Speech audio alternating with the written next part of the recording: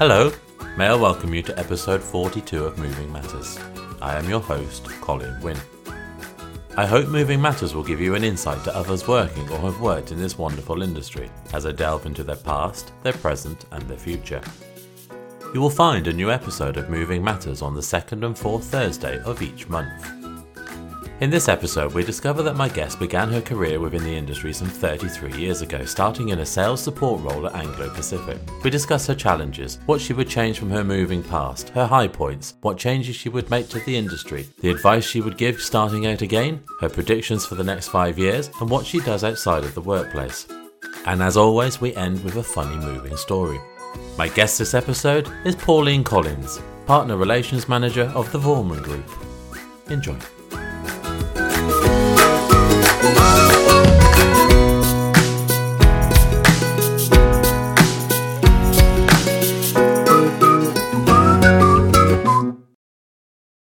Good morning, Pauline. How are you today?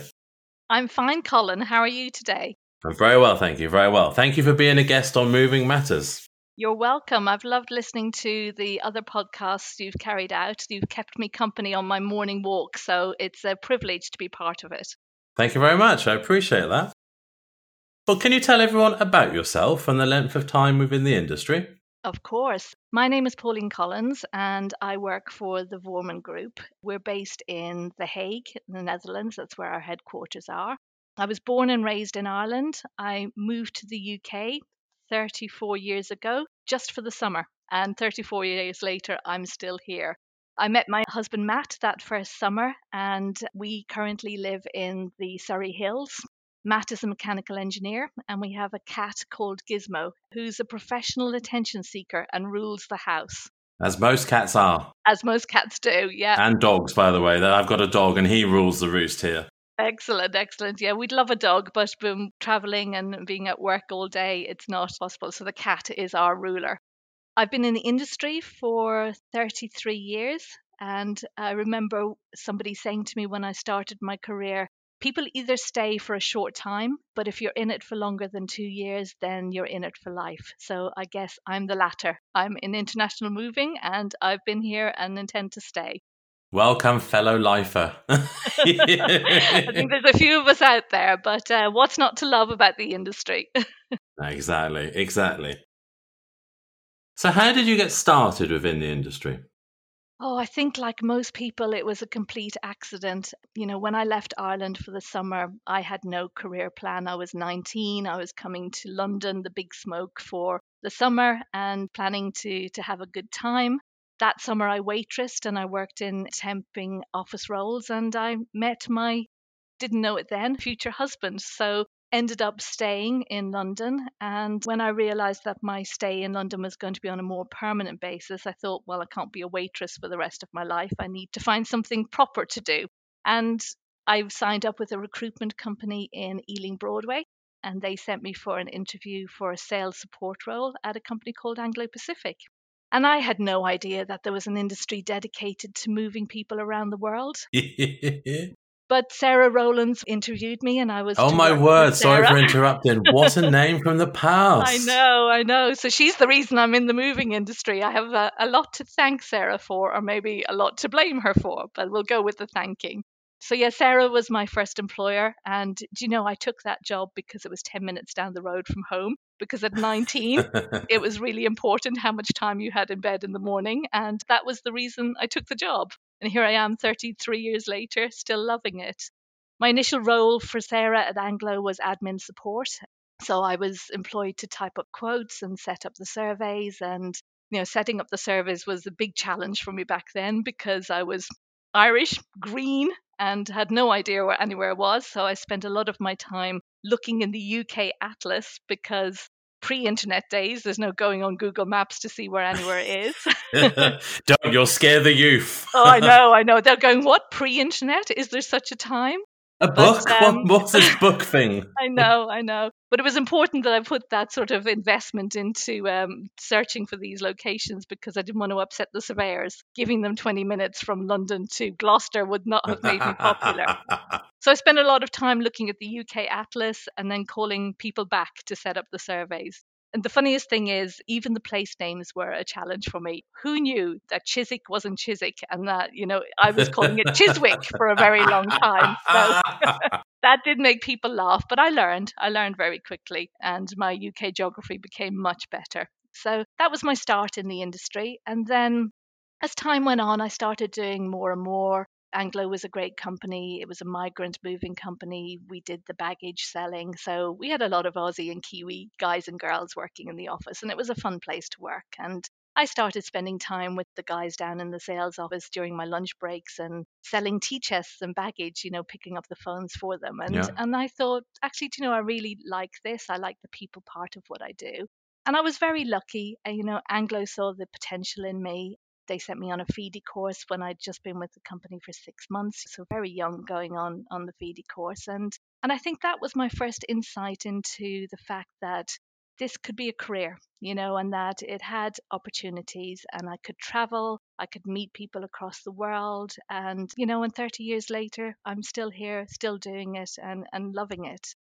I've worked for 5 companies across my career, and I've been really lucky to experience the various sectors of the international moving market. I've worked with private migrant moving at Anglo. I moved into the trade and the corporate moving. I've worked with the RMC, the relocation management companies, and I've worked all aspects of the sort of move management process. I've been a Yeah. move coordinator, and then leading teams, and then implementing new business and managing accounts. So and that's what I do for Vorman. I'm a partner relations manager, and I also implement new business. So if we have a new client, I implement the business. And, I think like any mover, I'm happy to get involved with everything. When you work from a small company or a big company, you have to get your hands dirty and get stuck in when necessary.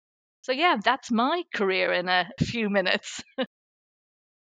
Tell me more about the company you're currently working for.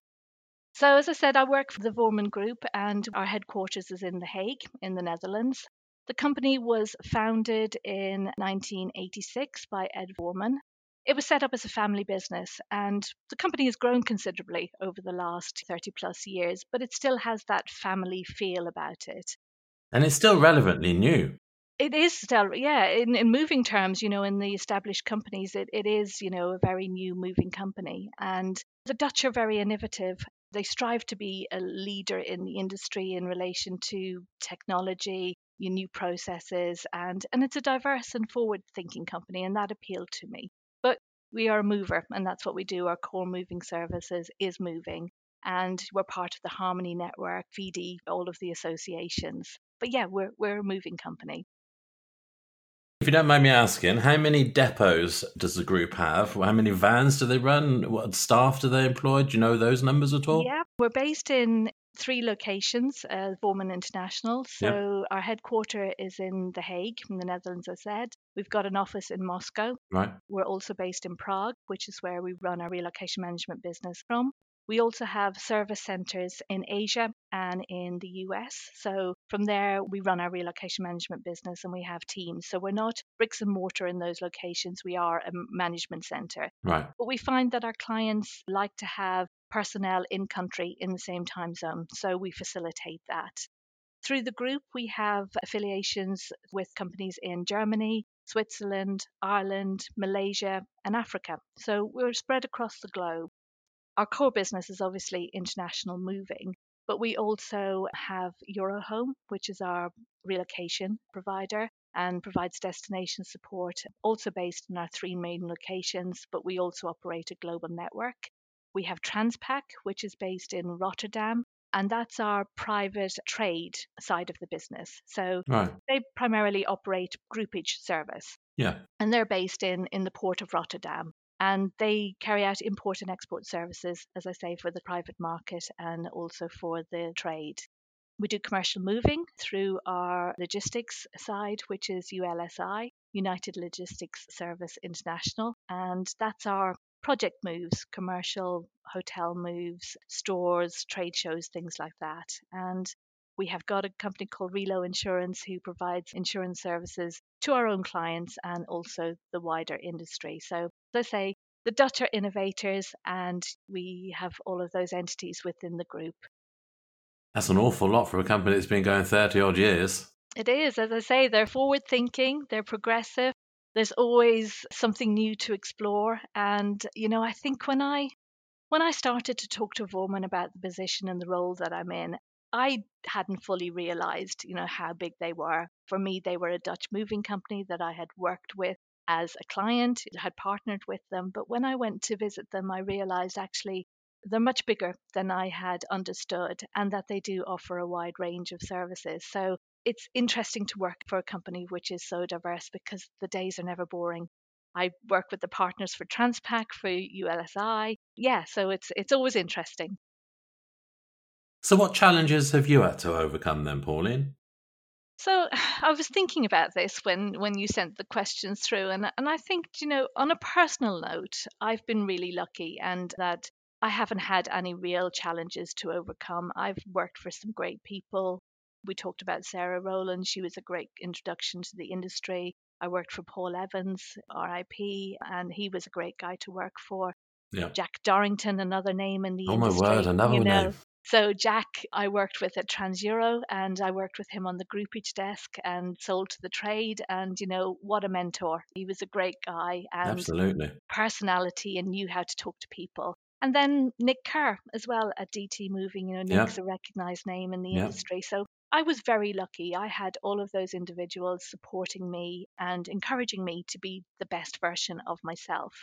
My husband's always been really supportive, and I've got amazing friends across the industry as well. So I think personally, challenges, I don't think I've had any, day to day challenges in terms of workload. I think if I had to focus on any challenge, I suppose it would be I'm quite a focused and determined individual, and I've got a very strong work ethic, which doesn't always make you the easiest to work with. And I think, in this industry, you sometimes end up in roles that perhaps you haven't been trained for. It's just natural Yeah. progression. And I was the move manager, I have always, worked as a move manager, but then progressed into team lead, not necessarily on purpose, but you just happen to be in a team lead role.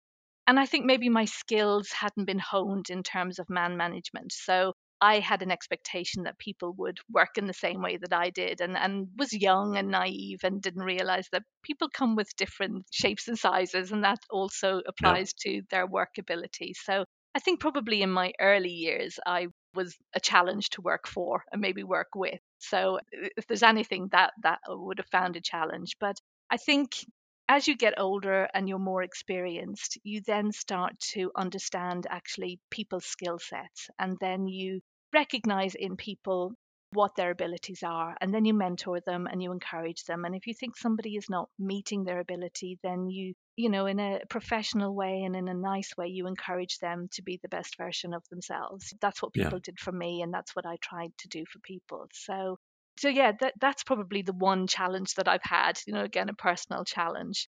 For the industry, I think the one biggest challenge would be finding personnel, identifying talent, to come into our industry. I listened to one of your recent podcasts with John Payne, and he mentioned that our industry should be a profession. And he doesn't think that will happen in his lifetime. And I tend to agree with him. It's not recognized as a professional. I, like everyone else, have come into this industry completely by accident. My reason for taking the job was 10 Yeah. minutes from home. Um, but I think we can do things to help ourselves in recruiting talent. And I think we have to recognize ability or talent wherever we come across it. Yeah. One of my directors found one of our move coordinators at his box fit class in Rotterdam. It was quite handy that it was in Rotterdam, which is obviously a port. So the box fit class had lots of people with logistical background, but it just demonstrates that you should always recruit wherever you are. Yeah. That if you identify somebody who you think would be a good fit for your company, then you should pursue it. The other thing we do as a company is, and I think this also is aligned with sustainability and local community, is we have just this year started to support a charity called JNIC, which supports children in a background where perhaps their future would be more difficult. Children from the age of 8 to 16 who grow up in an environment with high unemployment or with few role models, and it introduces them to different professions. We support them financially, and we've also offered to support them from some of our employees volunteering and mentoring children. And I think that not only gives us the opportunity to identify people who might be a good fit for our industry and encourage people into a profession that they may not know about otherwise. But it also supports society, our local community, and it gives our employees inspiration to be something different than their day to day working life. So that's one thing we've done as a company to future proof ourselves. And there are lots of charities out there who do things like that and that people can be involved with. Great charity to get involved with. Great Yeah, charity. Well yeah, done. it is. And as I say, it's a new charity for us. We have got other charities that we work with, but this one is from 2022, and we thought it was really important. As I say, it's future proofing, our talent pool, hopefully. But I think when we find people, the other thing that we're challenged as an industry is keeping and retaining those people. This has been touched on in your previous podcasts as well. It's all very well finding the right person and training them how to do the job, but I think these days we are competing with the influencer. Kids grow up seeing that there is perhaps what they see as an easy way of, having a career and that it's glamorous. So we're competing with that influencer lifestyle. We're competing with companies like Facebook and Amazon who have amazing packages for the young people that are coming up and who have incentives, and incentivize people, and they've got the nice to have things. And as a moving industry, it's hard for us to match those offerings. But there's little things that we can do. I think my first day at the office, one, it was quite unique because I got on a plane to travel to the office. So my first day at work, my commute was EasyJet flight to Amsterdam. But the end of my first working day was a boot camp with my colleagues. Oh, wow. The company pays for a personal trainer to come in once a week. And on a Monday afternoon, we have boot camp and everyone can join. There's normally 10 to 15 people. And it's a great way to get to know your colleagues as you're running around the warehouse yard. And that's one thing, that's sort of a bonus. I think I'd rather just sit around a table and eat cake. Would you? Well, there is the opportunity to eat cake as well. But again, we try to do that in a healthy way. I think one thing we identified over the last couple of years, there's a lot of birthdays in the office. And like any office, we have a tradition of people bringing in cakes on their birthdays. Yeah. And I'm only there every so often. But it would seem like every day there was another set of cake. So, the company thought, oh, we need to think about our employees' well-being. So what we do now is one day a month, we celebrate everybody's birthdays and the company provides the cakes. Oh, brilliant. And some months it'll be cakes, other months it might be a more healthy option. But in addition to that, they also have fruit boxes that are delivered to the office to, again, promote healthy lifestyle. And I think it's things like that we should, do within our companies. And it's not easy for every company to do that because obviously there's a cost associated with it. But things like that just shows our people that they're valued, that the company wants to look after them. They're more than just an employee then at the end of the day. More than just an employee, yeah. It's investing in people. And our roles are so diverse. What we do is not bog standard. No 2 days are the same. You have to be finance, you have to be logistics, you have to problem solve, customer service. There's such a range of things that you have to have within your skill set. And some people are good at one part of that, other people are good at something else, and you have to identify those skills. So, yeah, I think we need to promote our industry more. And it's our responsibilities to do that, is to let people know, so that next time you interview somebody and they say, how did you get into the industry? Go, oh, well, we had somebody talk to us about the diversity of the options in the business rather than I took the job because it was 10 minutes from home. Well, we can cross our fingers on that one. We can. If you could change anything from your moving past, what would it be? So I think, again, as I say, I've been very fortunate in my career and I've been very happy at the companies where I've worked. I've worked for great people. I've always left on very good terms. I've worked for them for a long time. I'm not, I don't jump from company to company.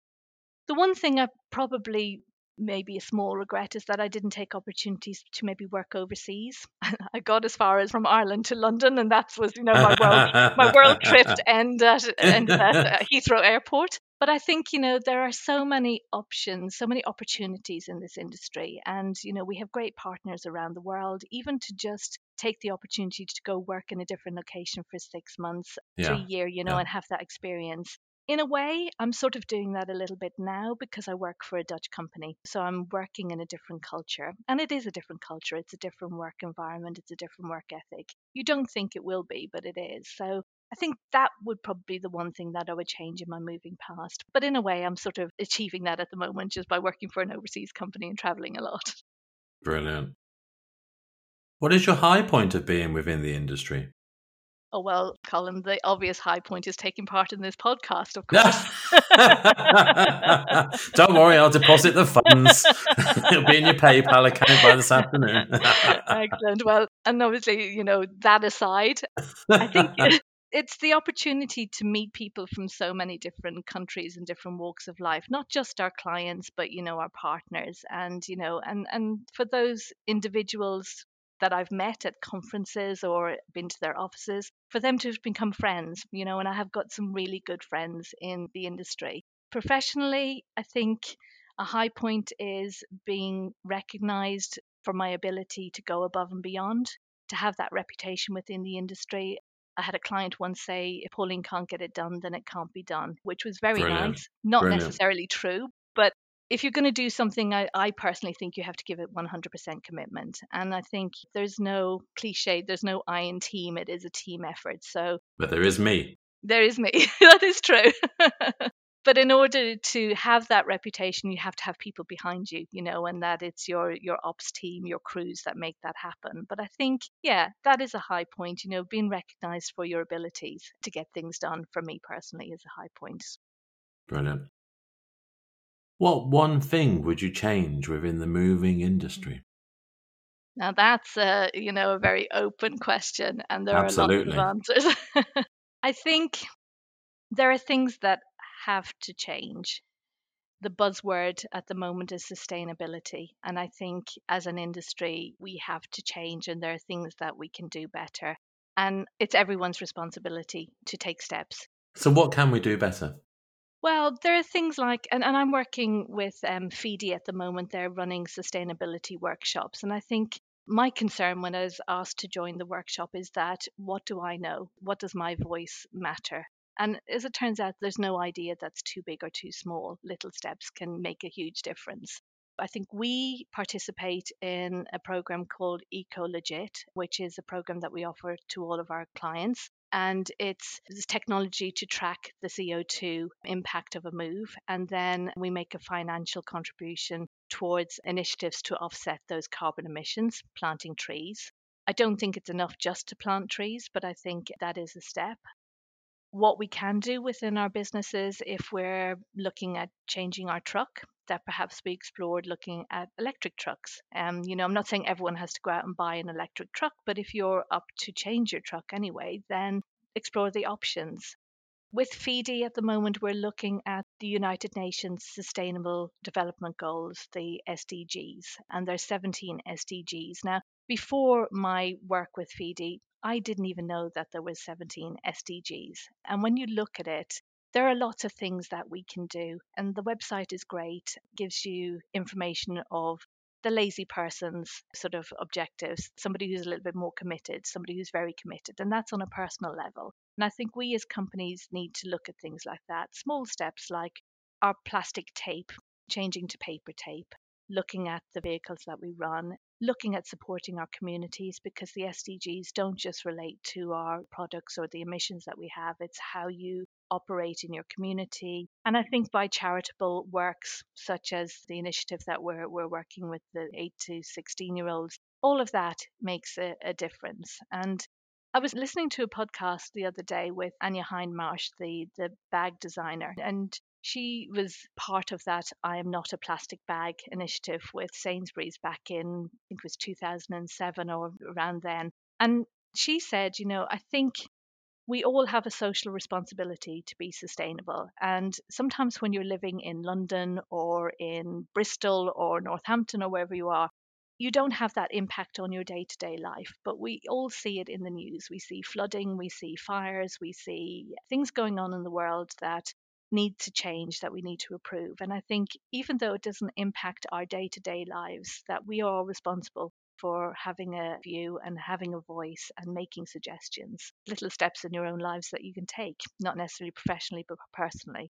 So, yeah, I think that's one thing that I think I would like to change, but it needs to change. And really important that we do embrace that. And with the support of our associations, I think we are taking the right steps towards that. We're hearing sustainability in the news. We're all talking about it. We're seeing it on LinkedIn. So it's there, it's in the forefront of our minds. And that in itself is progress. But isn't there then a cost to it? I mean, you've already said EcoLegit, you're part of that, you pay them. Somebody has to pay for this cost. So Yeah. if this is going to cost the industry money, the customer at the end of the day will be paying that. And it's hard enough to sell a removal as it is without having to put our prices up to get paper tape rather than plastic tape. It is. And I think we have to learn how to sell it. Our clients are also living on this planet. They also have a social responsibility. With the private market, yes, it is going to be a challenge because that is coming out of people's pockets and people are, it's tough times. We see our energy bills rising, so people are going to be looking at cost saving measures. So for the private market, it is. For the corporate market, these companies have the same objectives that we have as an industry. Yeah. They have their social responsibility. So we have to sort of educate them that it's driving price down will impact our ability to be sustainable as an industry. But again, we have that responsibility. And, even from that point, if you're a small moving company but you have a corporate client, you may not be able to afford to take those steps or implement measures within your own company, but perhaps you can piggyback on your corporate clients' objectives. Talk to them about what they do, how you can support their initiatives. So it may not necessarily be a cost impact for you, but perhaps you can offer support in other ways to initiatives that your clients are, involved in. There are lots of ways. I don't have all the answers, and I think we have to be Does creative. anybody? No, we have to be creative, but there will be a cost. But we have to educate our clients in the same way that we're educating ourselves. And I think that's where, with the support of our industry associations, that will help us because it's a collective voice being channeled through one association and will make more of an impact than our individual voices. Do you have any more changes then, Pauline? I think we need to embrace technology. I think as an industry, I'm not going to use the word old fashioned. I think we're traditional. I think we're resistant to change, but we do need to find a way to incorporate technology into our processes. But we have to be careful that we incorporate them in such a way that we don't lose the people part of what we do. I see it with younger members of staff who are resistant to picking up the phone. An email is their favorite mode of communication. Or a WhatsApp message. A WhatsApp message, yeah, and we even have our crews on WhatsApp groups at the moment. So technology is important. Our processes are much more challenging than when I started in the industry. If I was sat at a desk and told to manage a file, I probably wouldn't know where to start because it's so much more involved than what I did 33 years ago. The efficiencies that technology offers will help to support our teams with the extra workload that they have to deal with day to day. We're resistant to technology, but there's things like, if nothing else, the pandemic has taught us how to do a virtual survey. And how resistant have we been as an industry to carrying out virtual surveys? Even now, I still get people saying the surveyor has to go in. And I think the use of technology not only improves efficiencies within our companies, but also goes towards sustainability, Yeah, because definitely. if you are embracing the virtual survey, you haven't got a surveyor getting in a car, having those fuel emissions, and that itself also is a cost saving. So you're not paying for these increased fuel prices. If you're not paying for that, then perhaps you can divert that money towards your sustainability initiative. So I think technology is something that we have to look at and embrace as an industry. What advice would you give to yourself just starting out within the industry? Go back to that day when you flew over to London and settled in London, then decided to apply for a job that was 10 minutes away. I think, what would I tell my 19-year-old self? I would think, taking into account my personal work ethic, I would say to myself, be kind to yourself. Learn how to say no. You don't have to rule the world at an early age. You don't have to be Miss Efficiency and superhuman. we move people at a really stressful time of their lives. I think it's up there with marriage and divorce. And to be a good move manager or to do what we do and provide good customer service, we have to have empathy. We have to understand what our clients are going through. But I think it's very easy to then let that take over your life, and that you're having sleepless nights. And it's vital for people to switch off when they go home and not to go home and worry about their workload or their file count. And I have spent a lot of years going home and worrying about my shipments. And so I think I would say to myself, have a voice, let people know when you're out of control, and just be in general kind to yourself on a day to day basis. And I think that is important advice these days. Our teams are working in a pandemic situation. People are tired of hearing, oh, it's due to COVID. I can't get a vessel for you because it's due to COVID. They're over COVID. But our teams are having to deal with that negative feedback on a day to day basis. And they've had their professionalism questioned. They've been told that they're inefficient. They haven't managed a file properly. So I think it's really important that people understand that it's okay to be out of control and there is somebody there to support them. And as managers, we should be able to recognize that, and when somebody is struggling. So I think that's an important message to anyone starting in the industry is, learn to be kind to yourself. Also, be confident. Don't be concerned about making suggestions about where things can improve and it doesn't matter what your role is. If you've got an idea, it doesn't matter how silly it seems, be prepared to voice it. I was a young female in the moving industry, which is male dominated. I've been very lucky to be supported and never felt that female in a male dominated industry. But even with my confidence, it's overwhelming to walk into a room at a conference, male or female. It's daunting walking into that room. So I think just be confident in yourself. Be confident that if you have something to say, then it's okay to say it. And also be conscious that you may not be the new person in the room, but there will be a new person in the room. So go find that person and remember that you were the one standing looking nervous at your first conference or your first BAR meeting, and be there for those individuals. That's my advice to my 19-year-old self. And good advice too. Good advice. So where do you see yourself and the industry in the next 5 years?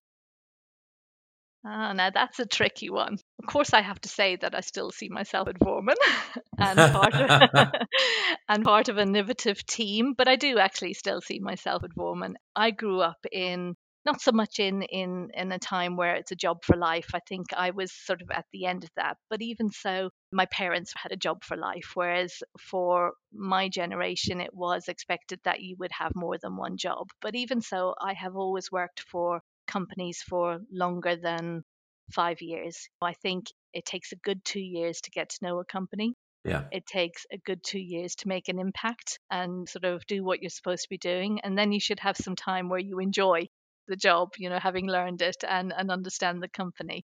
So I see myself still with Vorman, and I love the partner relations role. It gives me great opportunities and I get to travel and see our partners and our clients. So it's a nice role, and it's probably one that's really suited to my personality. So yes, I would hope to continue it for the next 5 years.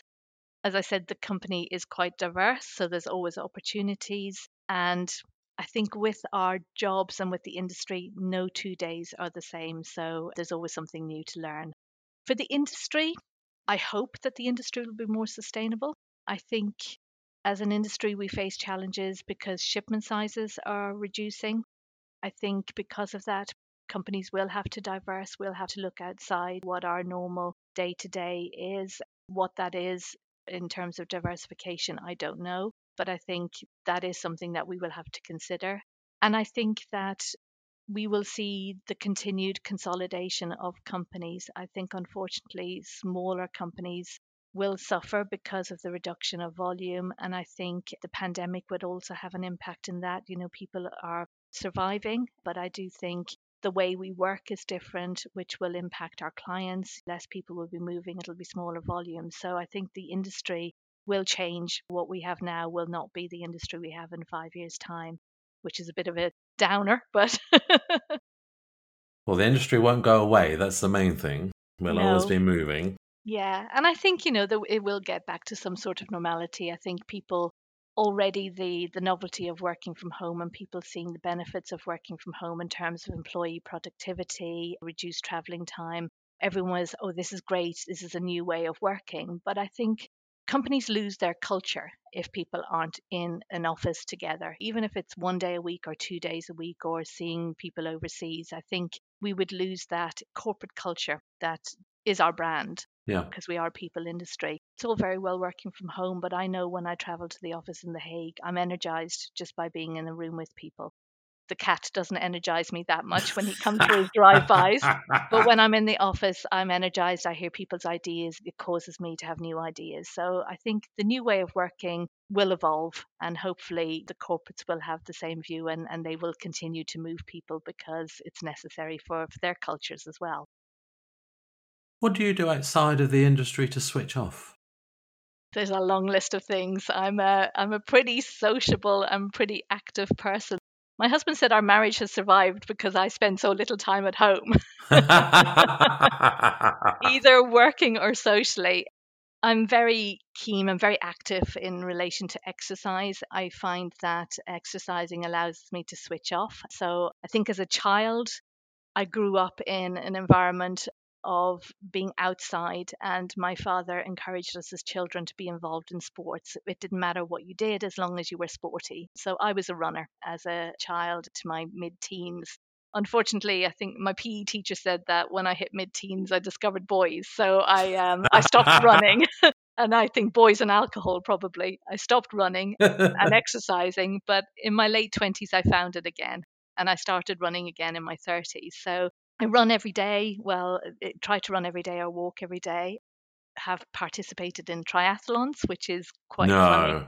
Well, I have sprint triathlons, but it's funny because when I signed up for my first triathlon, I couldn't swim. I have a fear of water. But I had a very enthusiastic friend who convinced me that it would be a good idea. And of course, I could swim, which I conquered my fear of water and I have participated in 2 triathlons. I have now since decided that swimming's not for me. I don't enjoy it, but I can now say I can do it. I have participated in some half marathons, but now I run just for pleasure. It's not about times, it's about getting out and your mindset.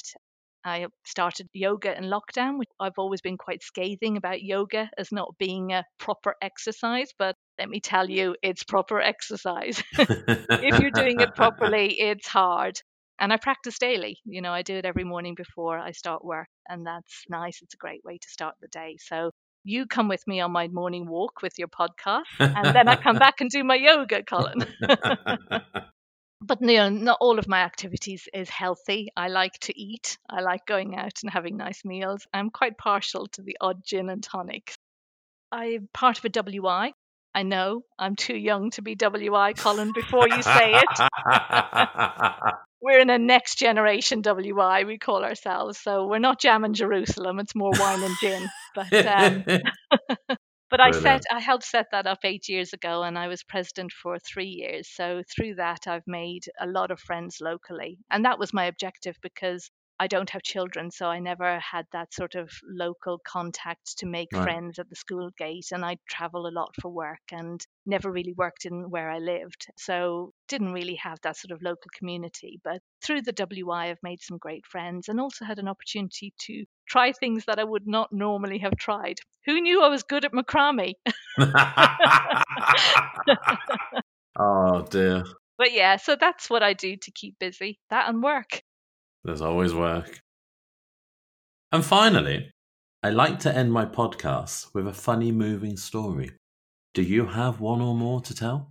Well, this was the hardest question because I was thinking, I don't have any funny moving stories. I never remember what the guys came back and told me happened. I could probably tell you lots of tragic stories, things that have happened, but then which are, black comedy maybe, but not there. But I thought of a funny situation that I was in at a conference, and I think it was a funny situation, but it also just shows what our industry is like and that there's always people there around you and to support you. And that is what our industry is about. It's a very people industry. So I was at a PD conference in Cape Town and we were at a social event, which was on a beachfront. And like most events, there was a fair amount of alcohol flowing, and there was lots of dancing, and everyone was having a great time. We got to the end of the evening, and people are obviously in their various groups, and very late we were asked by the property management to leave the building because they were closing. And at that time we realized that we had missed all of the buses leaving to go back to the hotel. And it wasn't just my core group of people. I think there was about 10 or 12 people who were abandoned. And this was the days before Uber. We weren't in the town, so it wasn't easy to get a taxi.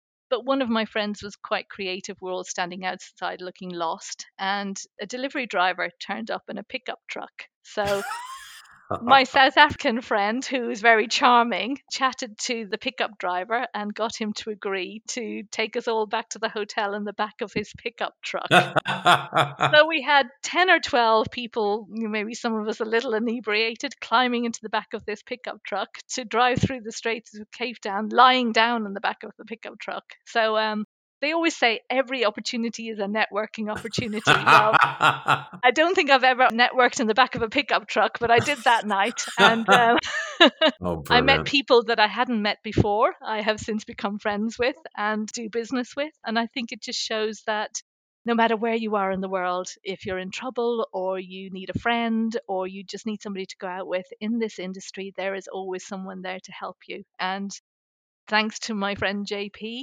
I have now traveled in the back of a pickup truck, which I had never done before. Brilliant. So absolutely brilliant. Well, Pauline, thank you for giving up your time this morning to record an episode with me. I truly appreciate it. You're welcome, Colin. It was great. And thank you for inviting me.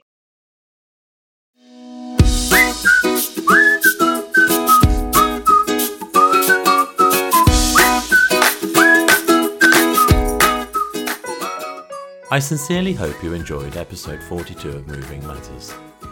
Please rate, review and subscribe in your favourite podcast player of choice, and please tell your industry colleagues about Moving Matters. My thanks and appreciation go to Pauline Collins of the Vorman Group for giving up her time to record this episode. Thank you again, Pauline. If you would like to know more about the Vorman Group and the services they provide, then you will find links within the show notes for this episode and on our webpage, movingmatterspodcast.co.uk. And please, if you have a funny moving story that can be relayed to our listeners, or you would like to be a guest on the podcast, then do reach out to me by completing the contact form on our webpage, movingmatterspodcast.co.uk. And before I go, I would just like to congratulate Jeff Archer and his team at PW Archer & Sons for winning the BAR Commercial Mover of the Year 2022. Well done indeed, Jeff. And if you haven't already listened to episode 4 of Moving Matters, which was some time ago now, then please do so to discover more about Jeff and PW Archer & Sons. Well, that is all from me, so until next time, keep moving.